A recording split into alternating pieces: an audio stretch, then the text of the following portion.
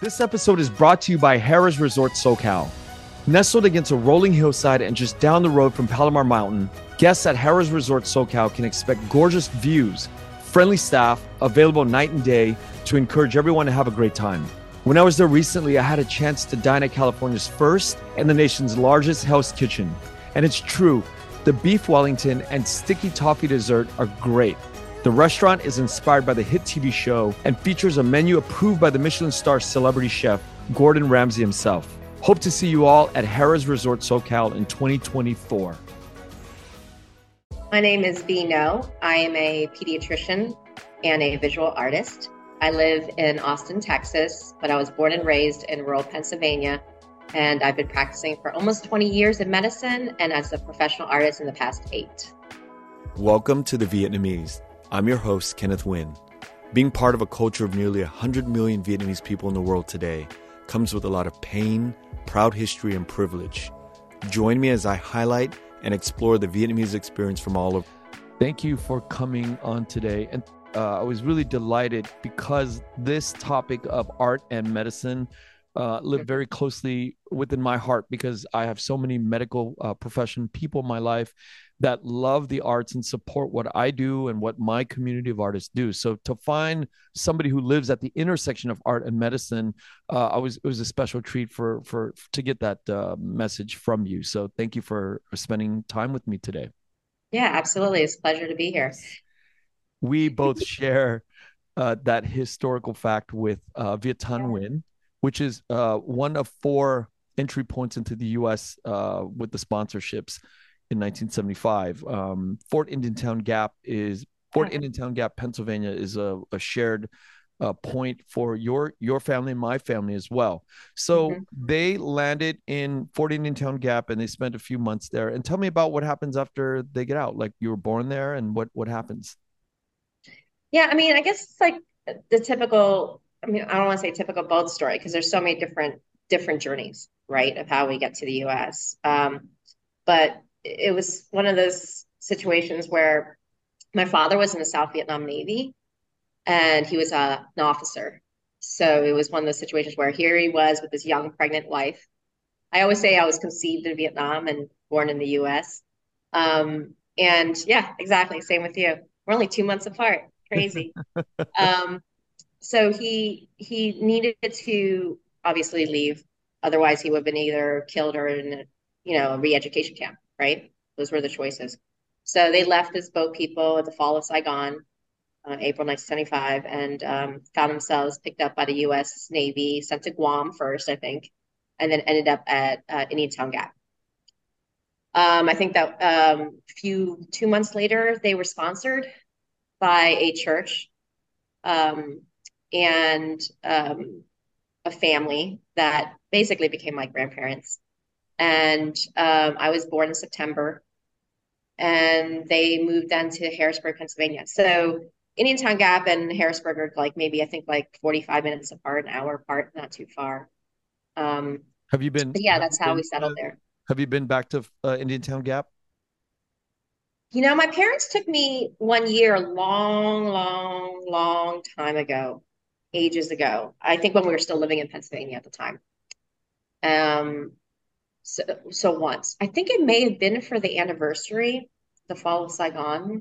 How old were you at the time? I think I was a teenager, like when they took me. So it's so faintly of a memory, but I remember them taking us there, I think once.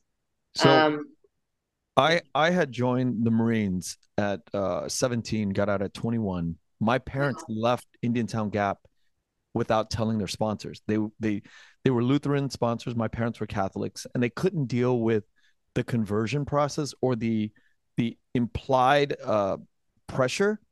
And so they just picked up in the middle of the night, basically, and left after 3 months of being there. So they had me and they bounced, and there was no contact.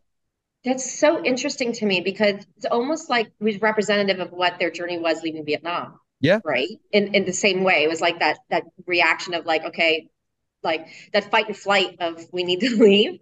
My parents were sponsored by a Presbyterian church, and so they weren't as, pardon me? They didn't get as pressured.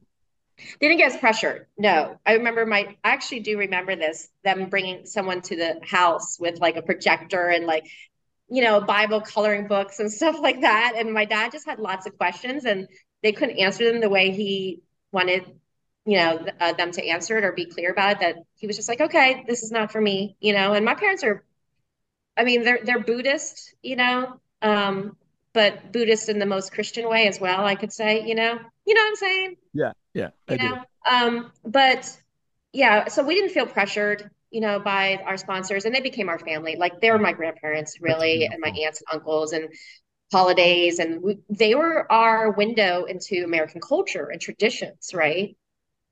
Yeah. Like, I'll tell you this one story. It's really funny. So my mom was living in an apartment. I was just born, and my dad was away at work, and it was at night, it was dark, and all of a sudden she starts hearing the doorbell ring constantly. And she would peek out the window and she saw all these scary faces in masks. And she was so freaked out. She was so freaked out. She like hid in the bedroom, scared. She was like crying because she didn't know what to do. Right. And apparently she called my sponsor family and they're like, oh, we forgot to tell you about Halloween. That is hilarious. What a So great funny. story. It's such a Wow, funny that's a beautiful story. But story. like, those things that you grow up in America being first generation and not having, not knowing the cultural norms or like traditions or like what is socially acceptable. Like it was interesting. Like the whole idea of like sleepovers. As a kid, I was, grew up in a very strict home, of course. I didn't really have a lot of friends and I wasn't allowed to, do a lot of things out with my friends and stuff. And of course, like sleepovers. Like what? We're supposed to let you go sleep with complete strangers, at their house. Like that's unheard of. Like as opposed to in our village, we knew everybody, so it wasn't like, a question of like safety at all. So it's just interesting having grown up with such a vast cultural difference, Yeah, you my know. parents didn't deal with it. They left. So after I joined the military, we broke contact with them for 20 something years. And the months leading up to my honorable discharge, I contacted the family. I looked them up in the phone book at the time in 1996, end of 96. I was getting When out phone books were still 97. around. Yeah, and well, I called them and they're like, I was like, hey, I'm looking for, because my name was named after Kenneth Eugene Spangler, which is the patriarch of the family. I'm looking for Kenneth Eugene Spangler. I am Kenneth Eugene Wynn. And they just like, you could hear the jaw drop. And I was like, I was the baby that was born in your church when, my parents came. And I would like to come visit. I'm born around Thanksgiving, and so I'd like to come and spend time with your family during Thanksgiving. So I flew in my dress blues uniform, and I was spent time to thank them and explain to them, my parents just couldn't understand the conversion process at the time, and my apologies. And so we spent like a week, and I got to know their family. They took me to Fort Indiantown Gap, and they walked me through the whole. It was just an amazing. And then I kept in touch with them um, from then on, and yeah, I'm still in touch with the family. Um, so I will always have the That's great. I'm so glad that you did that. yeah. Yeah. So when I hear your I mean, story, I think that's something that's like, go ahead.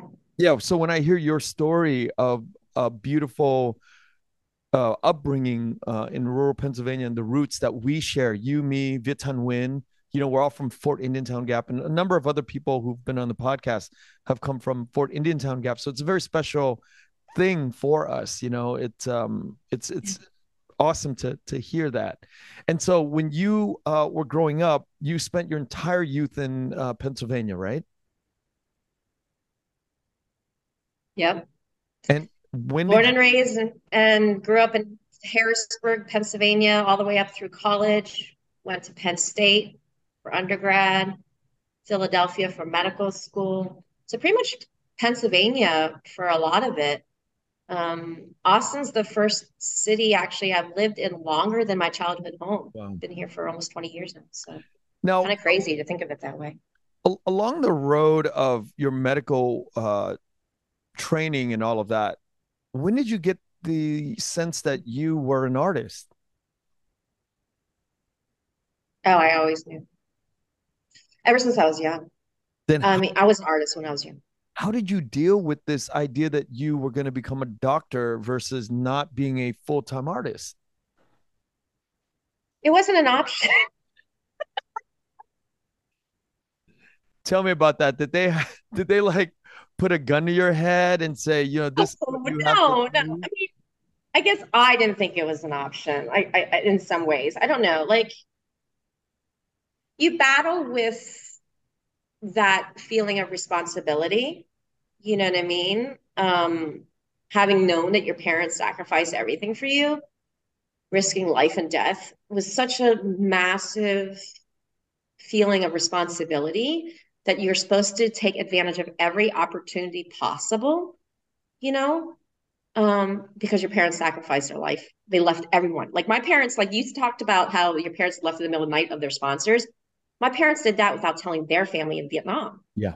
You know, didn't tell their family in Vietnam that they were leaving. You know, packed a small suitcase with two shirts, two pants, and their wedding album. And that was it. And and didn't send a letter home until like months later. And so, knowing that they left both very large families. My dad had 9 sisters. My mom had like 5 brothers and a sister. They were the first to leave. Um, it just felt, when that decision point came in high school, it just felt like the right thing to do. To go to And it wasn't too far off from my heart either. I mean, let me kind of go back a bit. So, as when I was growing up, art was my salvation. Being isolated culturally, being isolated from social childhood friendships and, what everyone else had that I wasn't exactly able to experience, like it was really confusing as a child. And emotionally, the only way I could process or feel in touch with who I was through art. I drew a lot. I painted. I wrote a lot. I mean, writing is my other passion. Writing prose and poetry and dance. So creatively, it was part of who I was. All those things, writing, painting, and dance. That was how I expressed myself creatively. were you able to share this with your mom and dad? Yeah, I mean, they saw it, the little girl dancing by herself in public, the music. And like, I danced all the Vietnamese ballroom dances with my dad. And, Hmm. I won art competitions and stuff like that at the state level. So it's not like they didn't see it and they weren't aware of it. And I also was interested in architecture. So I was looking at like Carnegie Mellon actually for their architecture program. So it was one of these things where they supported it, but at the end of the day, it was kind of like one of those things where it's like, okay, well, what makes more logical sense, and what are you going to have more likely have a secure future with, you know? And it's one of those things where our parents think about that survival, security, financial security means survival, right? And accomplishment, obviously is a big thing in our culture as well. And so I volunteered in a children's hospital in high school. I was really good in science, terrible at math, and my dad was like, you need to be good at math to be an architect, which at the time I didn't know was untrue because there's architectural engineers that figure that out for you. So, it's like just like the unknowing of like what that looks like and thinking that I'm just going to end up being a draftsman and not have my creative freedom. But medicine also, honestly, now that I look back at it, like I realize there's some safety in that of like knowing I don't have to figure out who I'm going to be or what I'm going to do for my life for the next 11 years, right? It's like college, medical school, residency. So, and in some ways, I was delaying some of like, even though it was very focused, I was delaying having to throw myself into a career right away. It's that whole like, well, my life is determined for me, so I don't have to worry about it. Does that make sense? Yeah, it makes perfect sense. And the pressure to kind of figure out anything that you were wondering about is delayed, and it gives you space to kind of just kill time and learn this profession. Kill time. So that's one way of putting it. Well, Not because medicine. Slow death, maybe. that's kind of like Yeah. a Freudian slip for me. Look, I value the medical profession so much because Oh, I do too. yeah, Yeah, it's a blessing. I mean, yeah. but I also went into it knowing I just wanted to do pediatrics. I wasn't going to do anything else. Like, I love children and I love babies. And also, like, there's something about wanting to be around that youthful energy, but also dealing with so much pressure, family, society, and all that kind of stuff in adult world. Like, it was kind of like wanting not to have, if I'm going to do medicine, right, then I want to do it on my terms Yeah. where I know that I'm not going to have to deal with all the adult stress as well on top of it. Like it was almost like a detachment a little bit. Like if you notice, every medical field has a certain personality type, Yeah. and pediatricians, we are like the happiest and like just joyful because we're around kids and babies and new life, and then like how can you not be around that? And in some ways, like it makes life feel less stressful and serious in a way, Do even you though it is a stressful job. do you have kids? I do. I have two boys.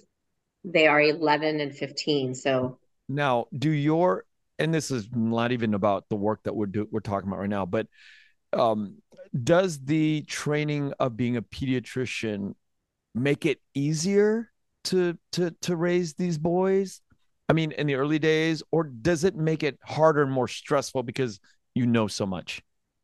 actually, I think being a pediatrician makes me a better parent, but being a parent makes me a better pediatrician. Hmm. That's more important. That's more important because then you can have more empathy and compassion for parents and their situation and what they're going through because you walked the walk. And now this is going to lead me to the next question. Mm, How much of your art informs your medicine and medicine informing the art? in every way. How It's so? How so? well, I think the best way to explain it would be how did I start and why? How did I get back to my art? I think that's the journey, right? That's the question. So, Look, here look, I look was. at you leading this interview. Sorry. This has happened twice now. Don't think that I don't pay attention to this. You're like, wait. I'm leading this interview, Ken, not you. I happily hand over the reins for you to Sorry. structure this interview. No, it's beautiful. Please, because this Well, was, I do public speaking too. That's my other thing that I've been doing as well. So you it know how comes to structure naturally. these things. I like to jump around every now and then because this was further down the queue of questions, but Okay. no, it's beautiful. I'm gonna roll with the punch. I'm gonna let you lead this. Well, I mean, because to answer your question, I have to. I have to go to that place Absolutely. of like, how do they inform each other? So, here I was 10 years into my medical career. I was chief of pediatrics, married with two kids, and I found myself actually not feeling fulfilled, not fully happy, and not knowing why. To be honest with you, I was depressed. And I didn't understand why. Because here I was, I had followed everything that everyone told me I was supposed to do, right? I did everything that was expected of me. I accomplished, I got to, even a high level in medicine, like leadership position. I'm like, but I didn't feel like I was living the life I was meant to live. And it was really distressing, to realize that all the things that you have wrapped up in your idea of your identity and your happiness, not feeling that once you get there and you accomplish it, it's really it rocks your world. It makes you question everything. And so what happened was one day my girlfriend who got tired of hearing me talk about doing art again for my birthday sent me like this like 9 foot by 5 foot canvas to my house and says, okay, now get off the pot, right? And like, because my dining room was like what I wanted to paint for, and it was that size. And it scared me. Like I was like, I haven't done this in over 20 years. How could I possibly pick up a paintbrush? And then one day she took me out to lunch and, had a few drinks and I think gave me some liquid courage. And like finally, like, I was like, okay, I'm gonna do this. And once I started though, like it was insanity. It was like almost like I opened up this door internally that had been closed for so long that was just like building up and building up this energy that could no longer be contained. And I could not stop painting. Wow. That painting was like I would go to work, take care of the kids, put them in bed, be in the studio, my dining room, and like paint until like I got tired, did it all over again the next day. Like it was like every moment I could, I was painting and working on my art. And once I was done with that painting, I just kept going and applied my um, discipline and my practice that I've learned through medicine to my art. Like I studied and studied and studied and did everything, wanted to learn every technique, every kind of style, every kind of medium. I was obsessed, and I felt alive again. Like I felt like myself. I finally felt like I knew who I was. And in doing so, like I finally found the freedom to express myself and start to like, I realized all the life experience I had been harboring for those 20 years was basically percolating for material. Right. And what I found interesting though is it made me more present when I was at work because I was feeling fulfilled in something else. I didn't feel depleted. I didn't feel burned out. It allowed me to feel connected to myself, allowed me to feel connected to others in my work, in my family, and so forth. I started to feel like whole. So Okay. when you ask like how does my artwork and medicine inform each other, they are a whole part of me. My right brain and my left brain merged together. The way we solve problems in medicine is very similar to the way I solve problems when I'm in front of a canvas. Oh, okay. So I'm gonna jump off and ask a very personal question, and you can Mhm. decline this question if you because it just kind of relates to me, and when it relates to me, I kind of have these curious moments. Now, I I went through a similar process, but not feeling the depression. I just felt the pressure of switching over, and I wanted to do podcasting 10 years ago. So when I finally did do it, I felt the transition, and it affected my marriage because I became a totally different. It transformed who I became, and it Yeah. liberated certain parts of.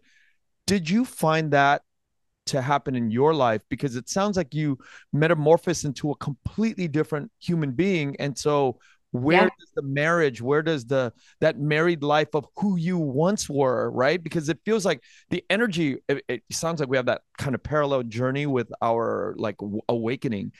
Did Yeah. it, if and feel free to decline this question, but I'm curious because I went through something similar, and it broke apart my marriage. And but I look back and I'm like, it's okay, because that was sort of like what was meant to be for me.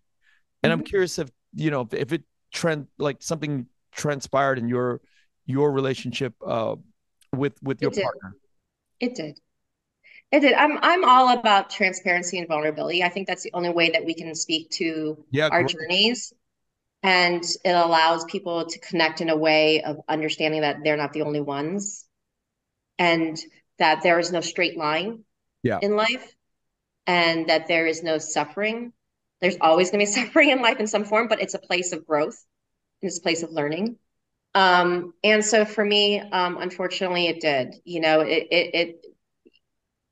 I became a person that was fulfilled in a way where my partner did not sign up for that life, and but there was a lot of other things though too. But once you start foundationally start shifting and Yeah. changing and growing in a different way, all the other things come along Everything with it, changes. right? It just Everything. everything just breaks like gets magnified. Yeah. And then for me, it was COVID.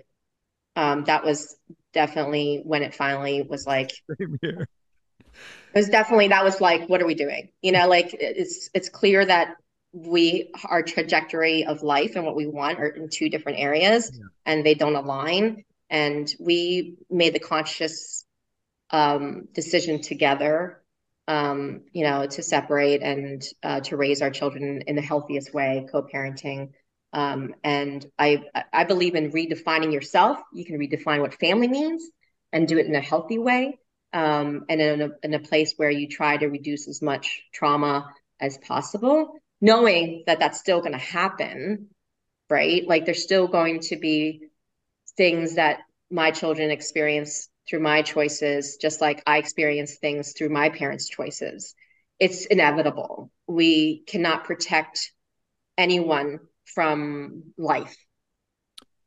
I bring this up because art has a profound impact on who we are as human beings. And I think sometimes that we reflect about our history as a culture, we don't allow for these magnificent outbursts of art or like really living the way we should be. And so we find ourselves in these quagmires, right? Like Yeah. shifting perspectives of going from like, I was a traditional business person, but I always had my foot in the doors of film and art. And Yeah. I once I got liberated, all of the values of who I was began to kind of come to the surface, and I had to free myself and free my partner. And we are very we're on very good terms, but I can't imagine it's just I can't imagine when you shift like that, uh, things stay intact, right? Because we're like stars that are just like kind of like I don't think, bursting. yeah. So I'm very particular about wording, how we frame things. And I don't think that it's like that things stay intact. I think it's that things have to shift and change together or they just don't. And as creatives, when we expand, it is explosive Yeah. because we as creatives, what we are, and I believe this, are receptors to the universe's creative energy. Mm-hmm. We are the vectors and mediums of human life experience. And because of that, it is very much once we allow it to happen, it becomes part of our bloodstream and it's how we pulse through life. That unless the support system around us helps us to shine, anything else would just be pushed away because it doesn't allow us to grow and allow us to continue to receive that, creative message and energy. I think that's how we collectively heal each other. I think that's how we collectively share our voices. And I think like because of that, we can't contain it. And when you're in situations and relationships that don't allow that to grow and continue to expand, it's just inevitable. It's just who we are as human beings. And I think that's interesting about our culture is that like unless our creative endeavors were the top 1% in a very disciplined manner of like piano or like violin or you know what I mean? Yeah. Like the socially culturally acceptable endeavors that like, you become the top 1% in that, then it's not um seen as valuable. Yeah. And I think that's attributed to just this limited scope of understanding what sort of possibilities exist in the art world in America or the diaspora or globally. Yeah. It's just the limitation of understanding from a previous generation. And by the Mhm. way, that previous generation that landed in the United States, just to be clear, is the first generation, right? We are second generation, Second generation. right? So the first generation, it there's a limited scope of understanding of like what because there's so much variety of what artists are. There's music artists that venture into Yeah. visual. Like, there's so many Yeah. types of artists, and so our parents just didn't understand that. And then But that's because there was no path. There was no exactly, path carved for us yet. correct. Right. And so these professions of like engineering and medicine and law and all these things, business, whatever, those paths are clearly seen as those are direct links to achievement and success. I know if you go on those paths, then we don't have to worry about you. But the creative world, there isn't those paths carved out for us yet. And also, there's a lot of fear behind it Yeah. because there's a lot of uncertainties and unknowns, right? So I get it. Like, I totally empathize and understand the first generation struggle and why there's a lack of understanding of the possibilities for creatives. And now we at the second generation, I don't even think that any of the varieties of being artists are fully understood to us as well. We just No. know that there is a possibility because we kind of have our finances sort of, we're not going to starve. That's what we know. And we are now, I mean, in your situation, you're a doctor. So you have Yeah. like a lot of freedom to kind of like navigate, because you probably at this point as an artist in your spiritually probably don't need as much of the material stuff, but you need more of the nourishment on the creative side that fuels. I mean, because I kind of like I think that way now. I don't need Yeah. the material as much. I just need to sit and interview 1,000 to 2,000 people in my lifetime. That I just got to keep doing because I this was what nourishes me. Uh, Right. Being able to veer off like medicine and art a topic and go into like a relationship and how that's been affected by your growth, those are the kind of things that illuminate who you are as a human. And that's what draws me to these stories is like, well, we know you came for the medicine and the art story, but I want to hear the other side, like what makes V Dr. Vingo who she is, and the things that you experience and the growth that you experience are that's for me like the texture of who you are as an artist. Oh yeah. No, I completely agree with that. Like, so you were talking and referencing about your own experience, about how you had to really break down once you started doing it, the understanding of who you really are, Yeah. right? I feel like I burned down the house. Like literally burned it to the ground Can you after talk COVID. about that? Can you talk about why you would even say it's burnt down to the ground? Okay, so COVID, doctor. Now I'm chief of staff during COVID. And here I was coming home afraid to hug my children, going straight to, shower, change clothes, and then going through a really hard time in my marriage. All of this was happening at the same time, as well as now my art career all of a sudden came to a halt because I had just coming off of the tail of my largest solo show in 2019, which was it was called The In Between. And it was about the identity of second generation children of immigrants and refugees in that space, right? That we live in between identity.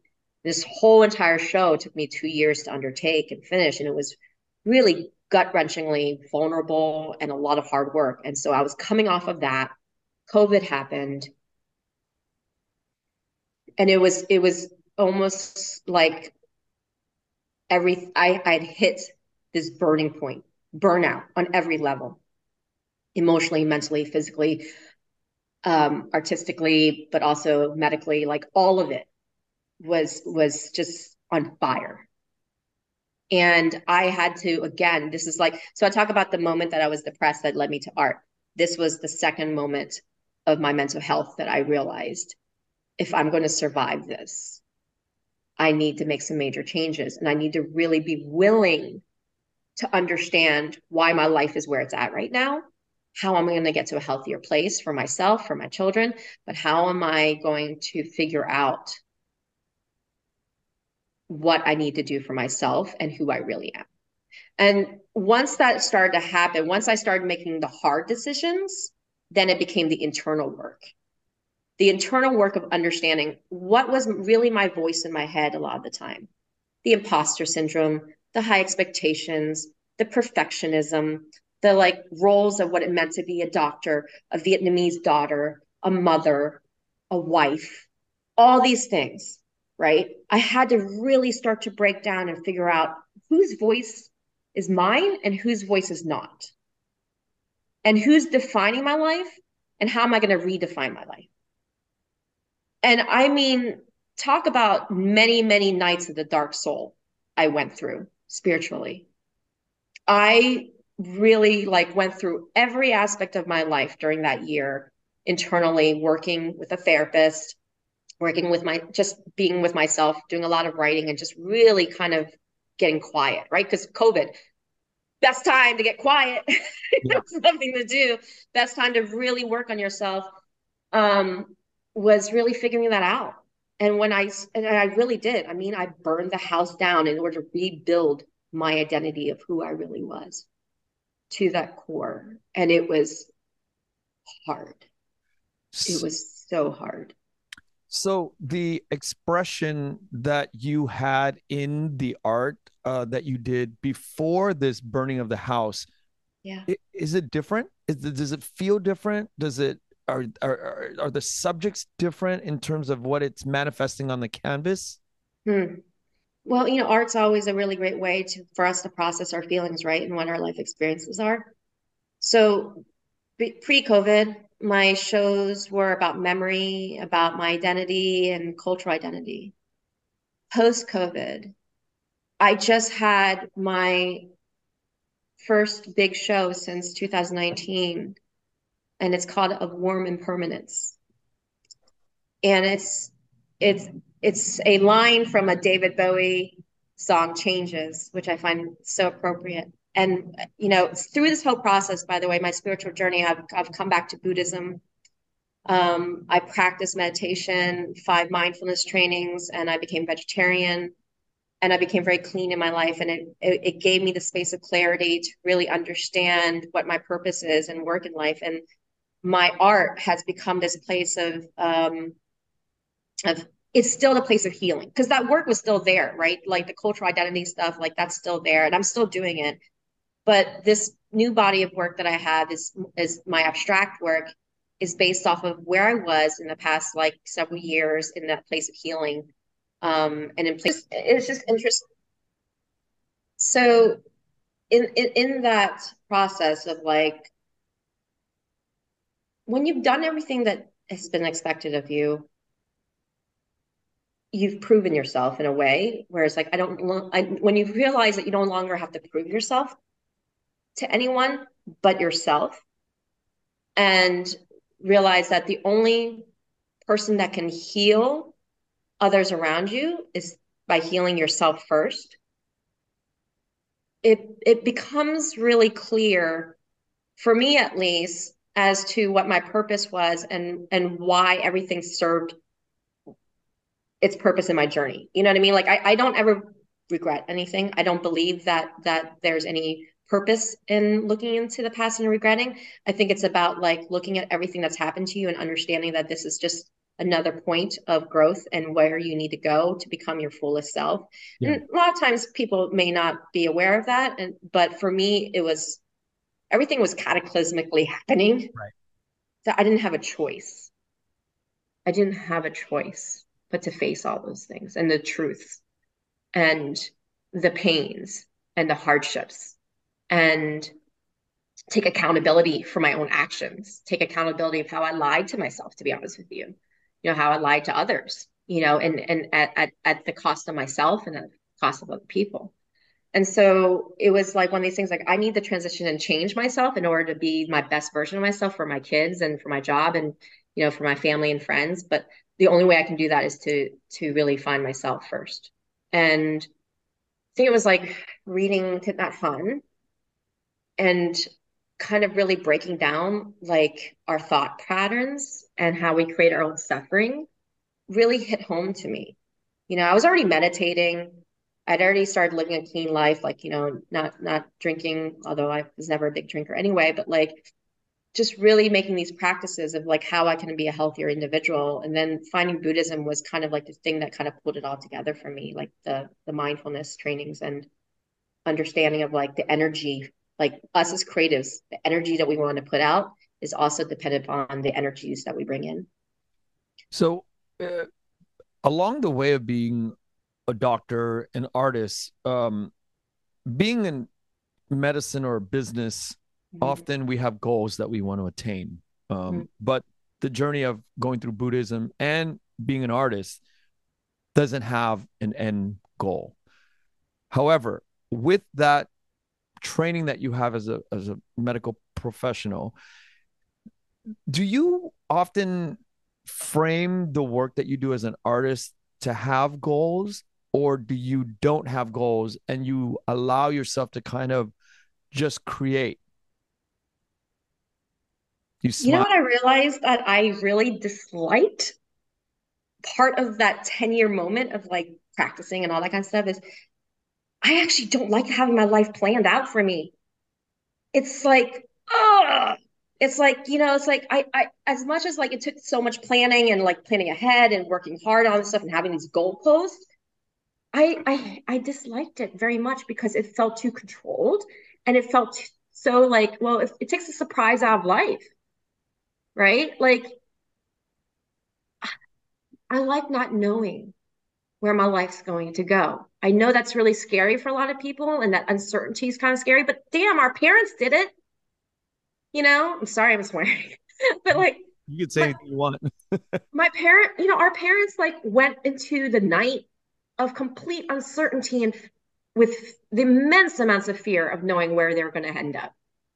So how could I possibly be afraid of what lies ahead of me when I already have so much that they didn't have? This episode is brought to you by Songkai Distillery, my only go-to gin company.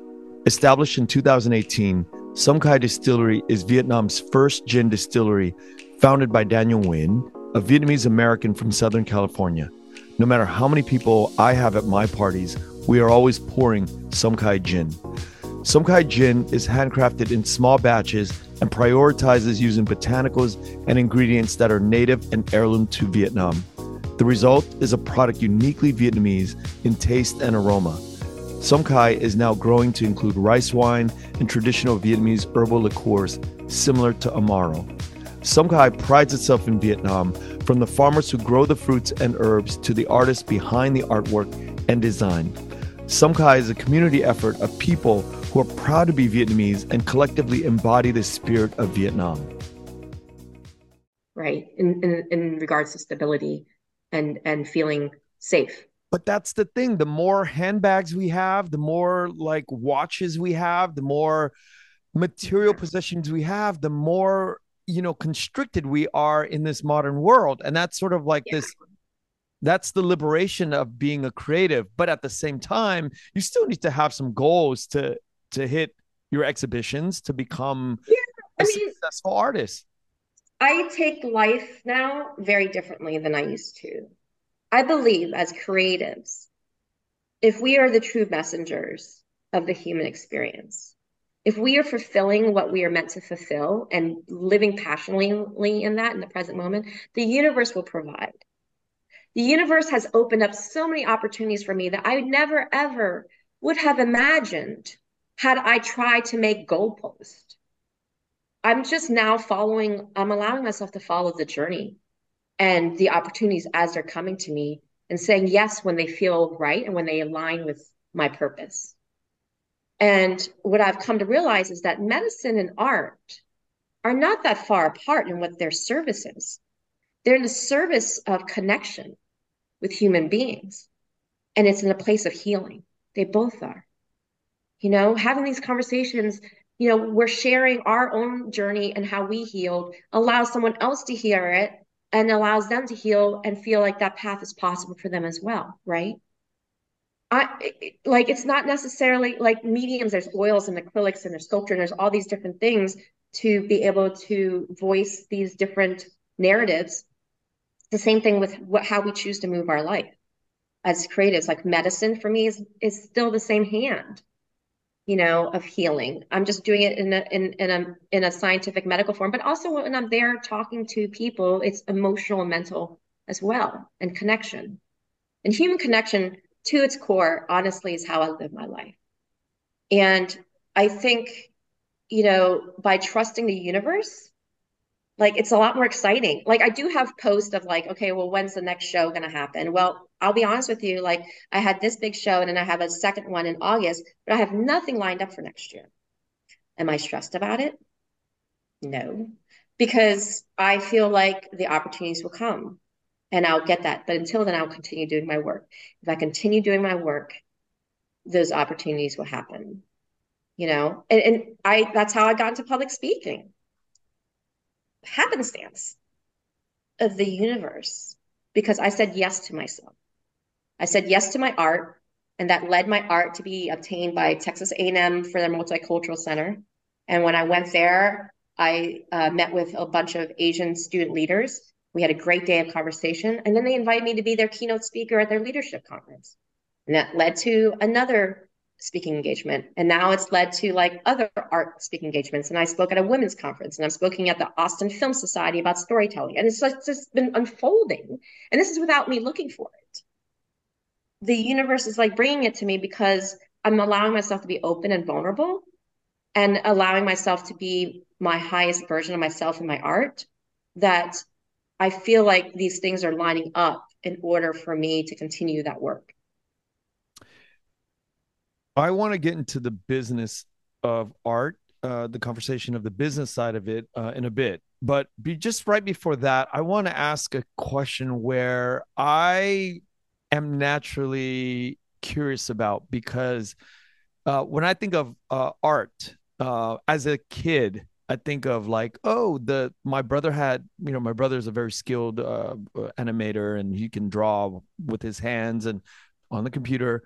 And when you look at the art that, typically when we think of like just regular depictions of things like a fruit bowl or a portrait, we think of like something that is very literal. But yours is very abstract. And I think going back into your Instagram, I was watching, I was looking for things that were very literal so I can latch onto, so I can understand. But I had to go pretty far back to find different portraits and stuff like that. And then I realized like I was judging. Mm. I was judging to see if you could do the literal basic stuff that I, as a lame person who doesn't understand art very much, who understand. So my question is this: there seems to be a progression for like the big artists like Picasso and all these people. They can paint the literal stuff very easily, but they get into this abstract side. What do you feel is the sort of, that's not the right question. I want to know sort of what is the journey from the literal stuff to the ability to do this really abstract stuff. That's part one of that question, the abstracts, the journey to abstract painting. And then as like my mom or my dad would look at these types of paintings in museums, it was like, we don't understand what's the point of this. So how do we explain this to our parents' generation, what this abstract stuff look like? So the first question is, what lead me through the journey to sort of this abstract method, and sort of what are we looking at once we arrived at this understanding of how you get there? Well, I mean, I actually haven't fully abandoned the representational portrait work. If anything, actually, I'm starting to merge. I'm starting to merge abstraction and representational in a way.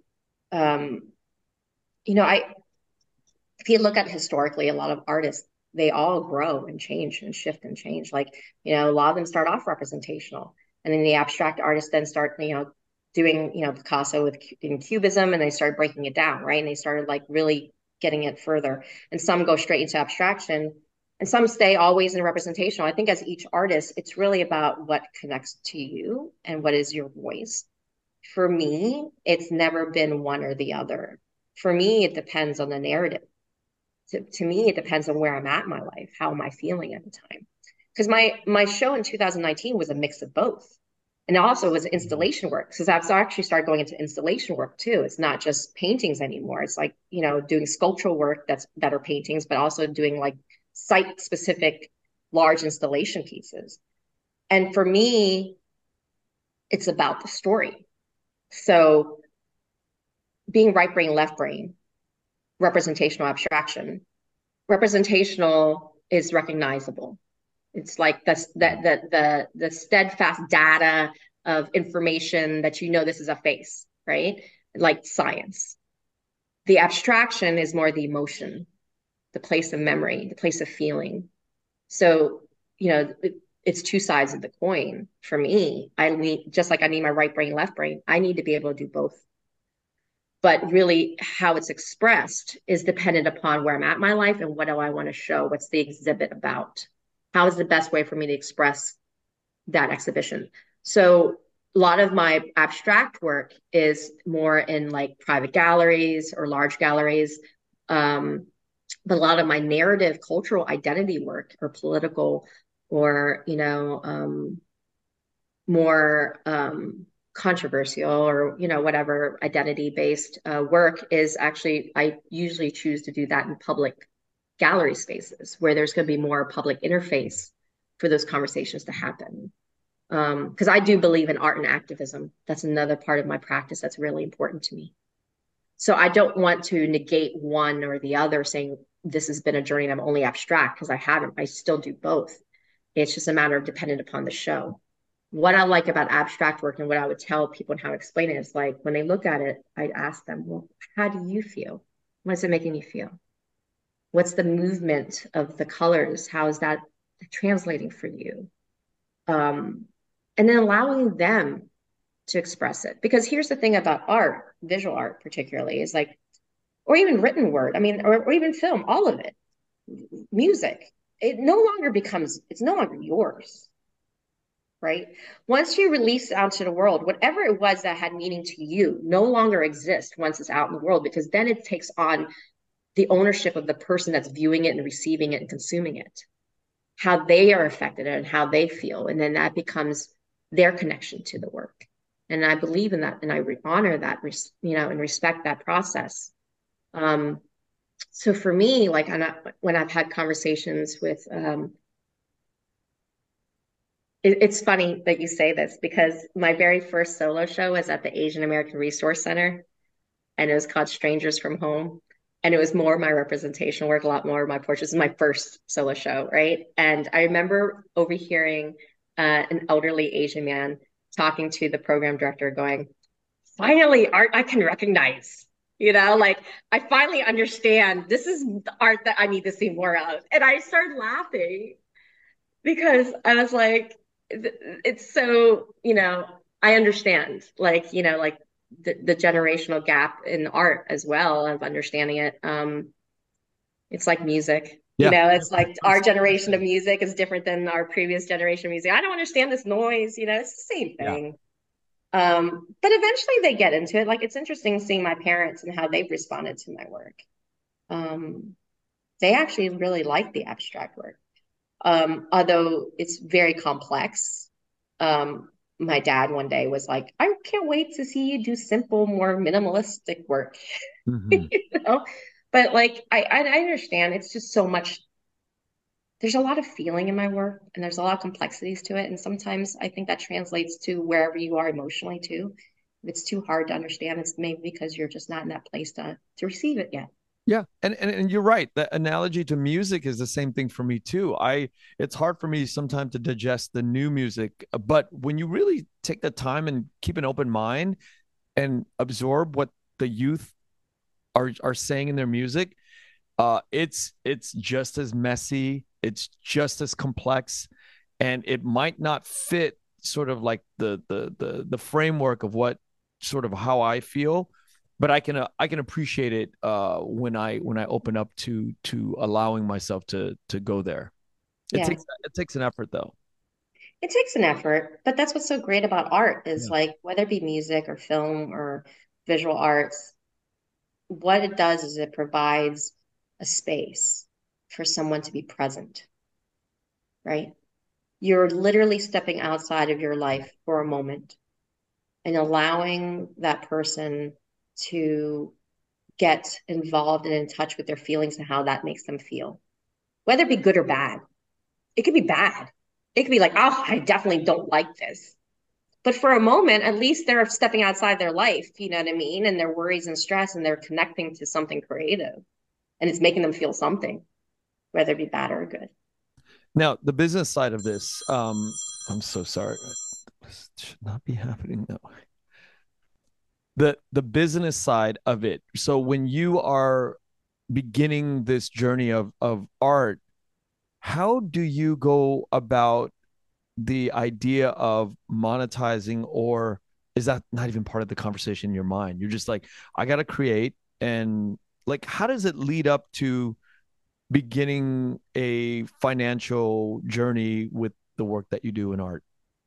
Well, I mean, I think I have a privilege, right? That let's just, say what it is. I'm a doctor.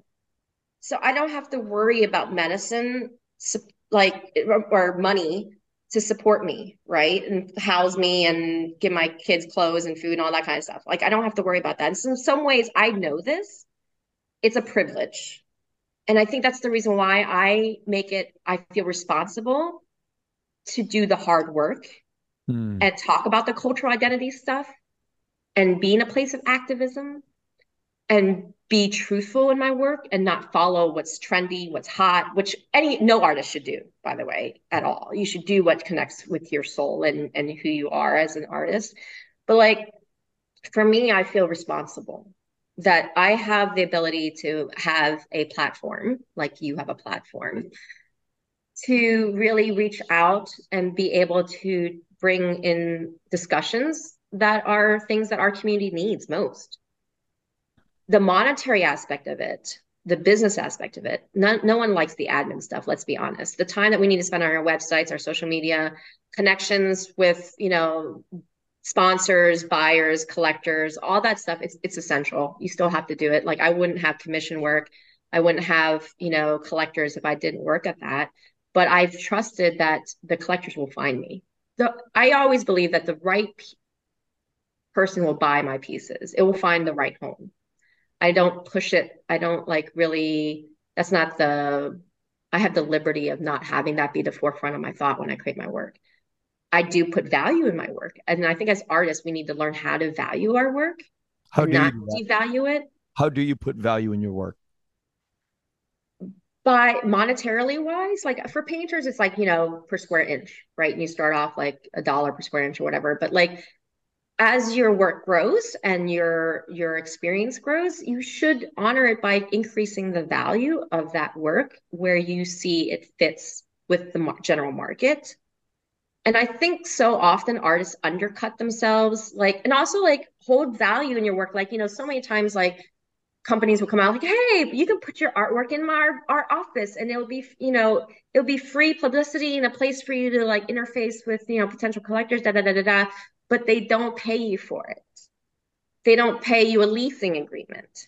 They don't, like I really try to tell young artists, like, don't throw away your talent just for exposure.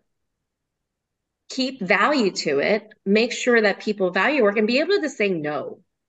That's But the other thing. let's talk about that real quick with the young artists and the Mhm. exposure.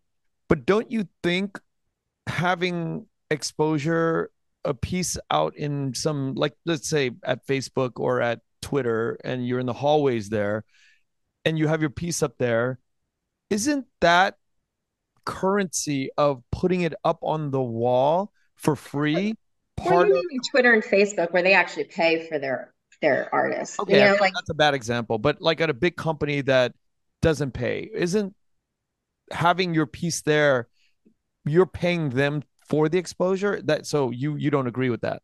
I don't agree with pay to play. I think if all artists did that, then no one's ever going to pay the artist what they're worth. If all artists held a standard of how their practice should be and how their work should be treated, then everyone levels up, right? Like I get that, like sometimes exposure when you're young and starting off and you're fresh, then yes, if you feel like you need to go into a coffee shop and just put your art up on the walls and get that exposure, great, do that. Do that. But at some point, you're gonna have to hold value to your work, right? If you want to continue to be professional at it and grow, you're gonna have to, it's kind of like what was it, dress the part, Yeah. treat your work at the level you want it to be. Also, get mentors. People that are doing the work and that are at the level that you want to be at, build a community of mentors. Because it's not like it's a like there's many journeys to being an artist, right? Yeah. There's no right way or wrong way necessarily. And I'm not saying that like my way is necessarily right either, but I think it's about standard of practice, like that we all should kind of hold an integrity into our work.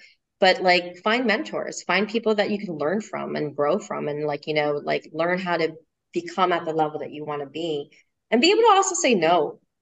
I think too often we sell ourselves short by saying yes to everything and not and it ends up sometimes the experience devalues us. So we talked about not having really specific goals or really goalposts, but what do you expect in the next few years with your art? What do you hope for? What do I have for? So recently, I actually cut back from medicine just a little bit, not a lot, but I do have that goalpost of eventually I would like to cut Mm. back in medicine so I could do more of my art full time. It's really funny. A lot of people see how much I exhibit and how much I do. I'm part of like an artist collective in town. I have like two big shows this year. They're like, "Are you still practicing?" They're like confused. They're like, "Are you still in medicine?" And I'm like, "Yeah, well, granted, I'm a hospitalist, so I do shift work. So that is how I'm able to have studio time, right? And then family time. Life work balance is very important. What I've also learned in my mindfulness trainings is that multitasking does not work. No. It's ineffective. Being present with what you're doing at that moment allows you actually more feeling of abundance of time. Really. It's like the mindset of like scarcity of time versus abundance of time.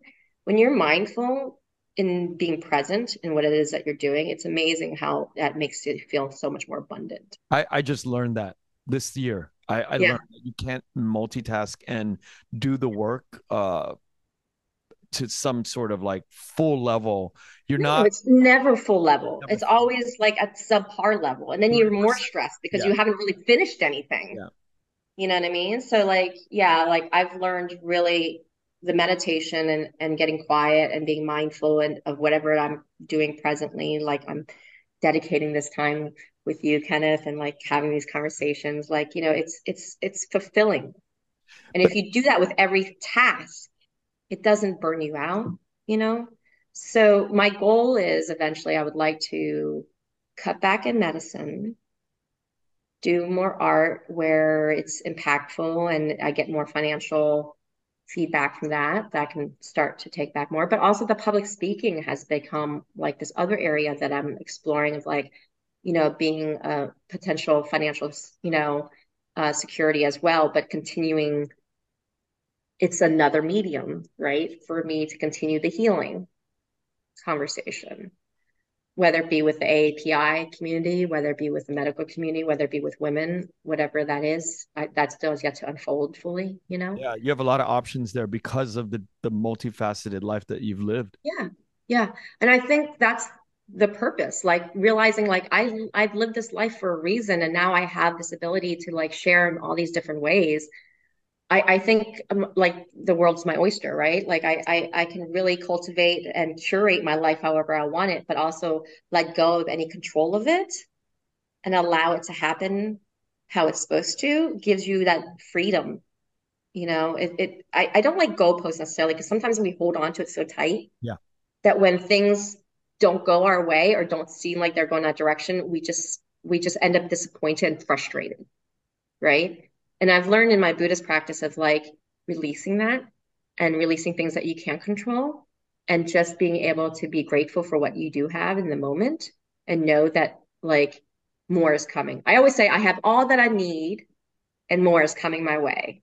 Like that's a model that took on from my ex that I really think is beautiful. Like when you go through life in that way, then you're never at a place of half empty. You're always full.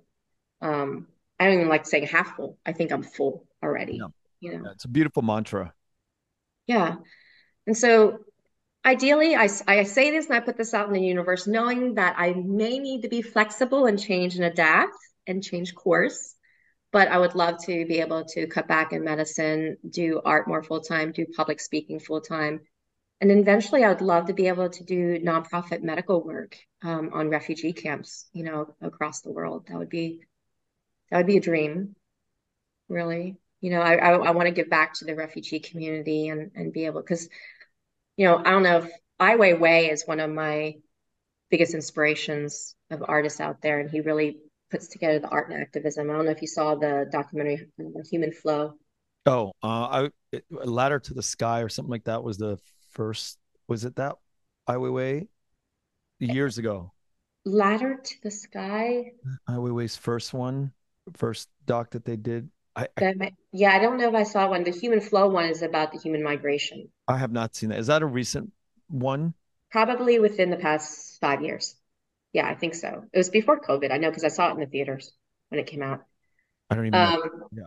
And it's about the migration of humans. And Flow. there's like 70 million people displaced now worldwide from whether it be from war, poverty, climate change, violence, like all these things which we take for granted. There are like, 70 million people displaced currently. And you think about refugee camps all over the world, you think Crazy. about You think it's about crazy. the security of their emotional state, their mental state, like they have nothing, right? And that's kind of like our parents. I mean, But going they through but they're that. still there. See, this is the other thing that people don't realize that there are Yeah. families that literally are growing up on refugee camps for years.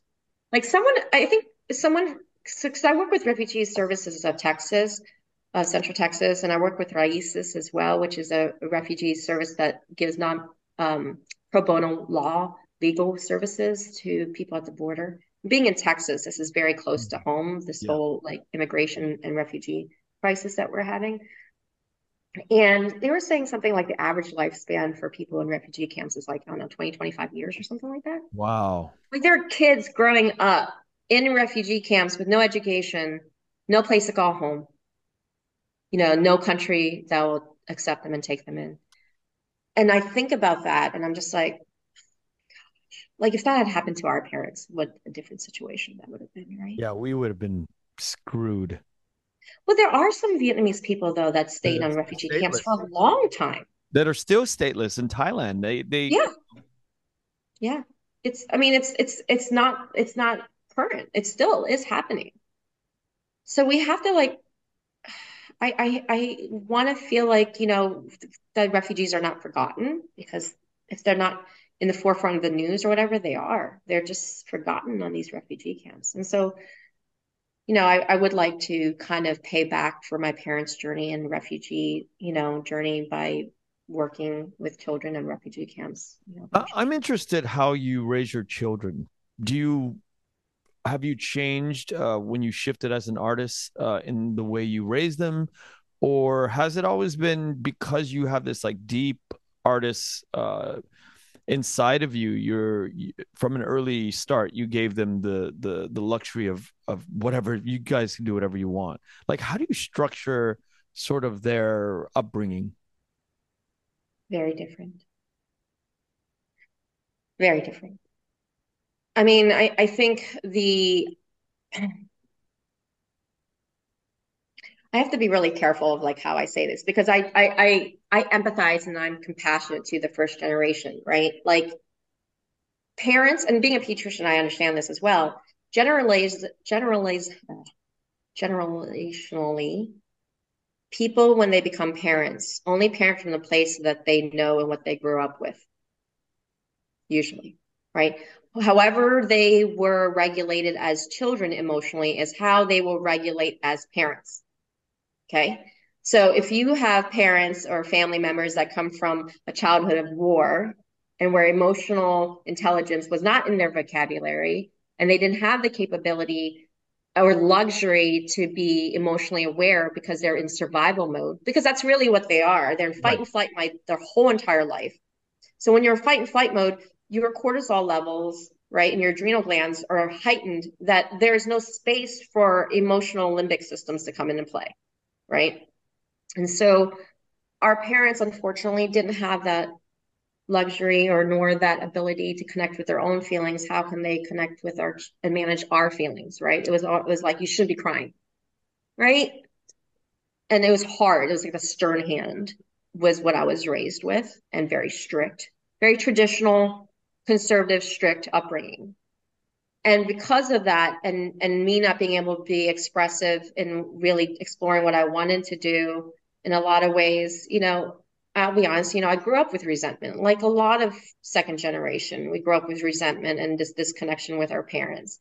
What I've learned through my journey and and being a parent and a place of forgiveness and acceptance is understanding where their limitations were. I don't have to be limited in.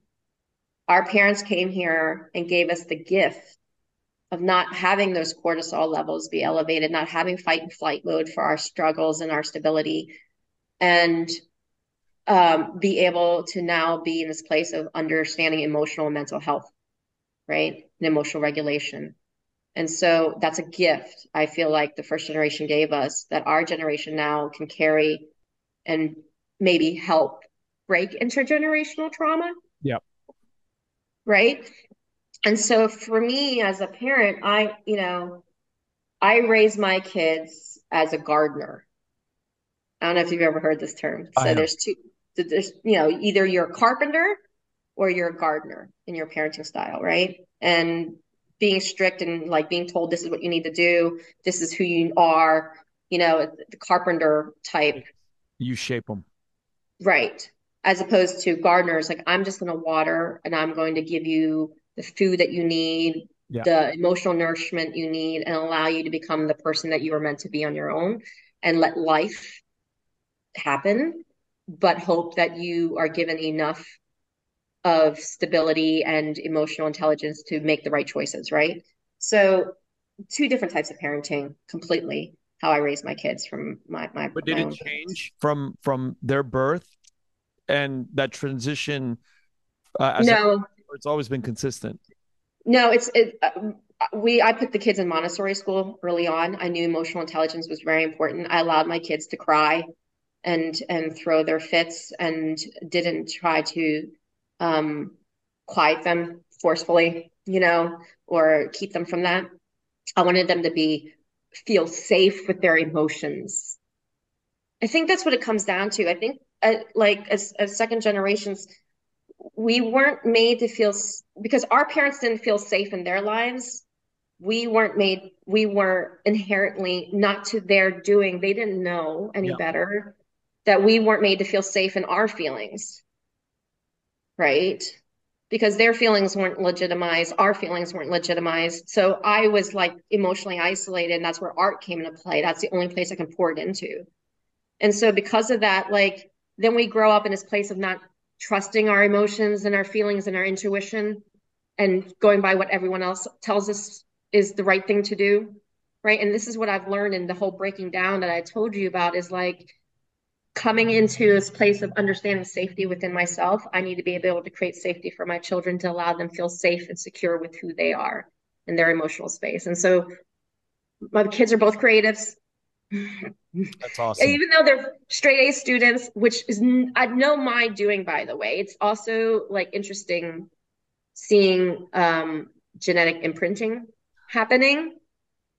Even though I raised my kids not as a tiger mom, not as a tiger mom, my first child is a perfectionist, overachiever, expects to be good at everything he does right off the bat, puts so much pressure on himself, bad, talks hard about on himself, like all these things that I was trying to prevent through my parenting, he still is, Wow. which is like, but I'm giving him the tools to navigate those spaces, having Yeah. walked it myself and understanding the pitfalls of that myself and helping him to understand he doesn't have to be those things and he can regulate in a better way and he can learn how to like unpack that self-critical talk, you know what I mean? And not let it control him, and so like he's being given a lot more gifts that I wasn't in the sense of I've gone through it. So now I can tell you how not to be, but also like give you the emotional intelligence that I didn't have of how to process it, you know. And he wants to be a screenwriter and a filmmaker, and my youngest wants to be an artist and an architect. Awesome. That's So so it's like he's kind of following mom's dream, and so it's like when she was younger. So it's just really great to be able to like foster their creativity in ways that like I didn't get a chance to necessarily, but also parent them in a different way than I was raised. And it's interesting because my parents have really surprised me because just by observation of how different I'm raising my kids, they're understanding why I'm doing what I'm doing, like, and this is what I say is like, you can't force people to change. You can only model the life of what you want, model what you wanted to see, be your own best parent, live your life the way that you would have hoped you would have had as a child, and then let the world ripple around you and see how that changes people. Because I've seen my parents who in the beginning, they're like, I was a pediatrician and my kids would get sick and my parents would be like telling me what to do. I'm like, Really? come on, like really, or like, when I would discipline them and my parents would be like, you're so hard on them. I'm like, are you kidding me right now? Not even a tenth as hard on them as, I was as a child. But now, like them seeing my kids, they're like, you're so, like I've heard my dad say, you're so lucky you have your mom. Because we didn't know the dangers out there. We didn't know she was getting bullied. We didn't know, and she knows the pitfalls of social media and like what pressures you guys have socially. And she can be there for you in a way that we couldn't. Like hearing my dad say that was like huge. Yeah. Like, wait, am I getting a pat on the back without asking? That's kind of a new one, And so like, even though the relationships will always be strained and a little bit hard because there's that generational disconnect, like I'm seeing how I'm living as an adult and as a parent, how by being in a place of forgiveness and acceptance, how that's giving my parents a little bit more freedom to maybe learn and maybe shift their perspective a bit, Well, thank you today for giving us something to shift our perspective. That's the work that you do is phenomenal, and the journey that you've led is amazing. And I can't wait to see what the next few years is. I all of my guests that come on, it's just it's exciting to get the first podcast out, and then progressively throughout the next 2 decades to hear the journey of who you become. So thank you for sharing and taking that first step, being on this podcast. Thank you so much. I'm excited too. I have no idea. I have no idea where it's going to go. It's exciting. It makes life feel, right? Like I feel actually, if anything, I feel like I've started my life over. Like I feel like I'm starting to I'm living finally. Mm-hmm. I'm free, but also I'm living authentically myself. And there's something amazing about that where you just feel revitalized in life. You know what I mean? Like they say, I feel your joy. Yeah, I hope so. I hope people see it in my art too, and when they connect. So, V, thank you so much for coming on. Thank you, Kenneth. Appreciate you. Thank you. Thank you for listening to The Vietnamese with Kenneth Nguyen. Special thanks to Brittany Tran, to Jane Nguyen, Catherine Nguyen, Tina Pham, Sydney Jamie, and Crystal Trin. Please find us on Instagram, Facebook, and TikTok at The Vietnamese Podcast.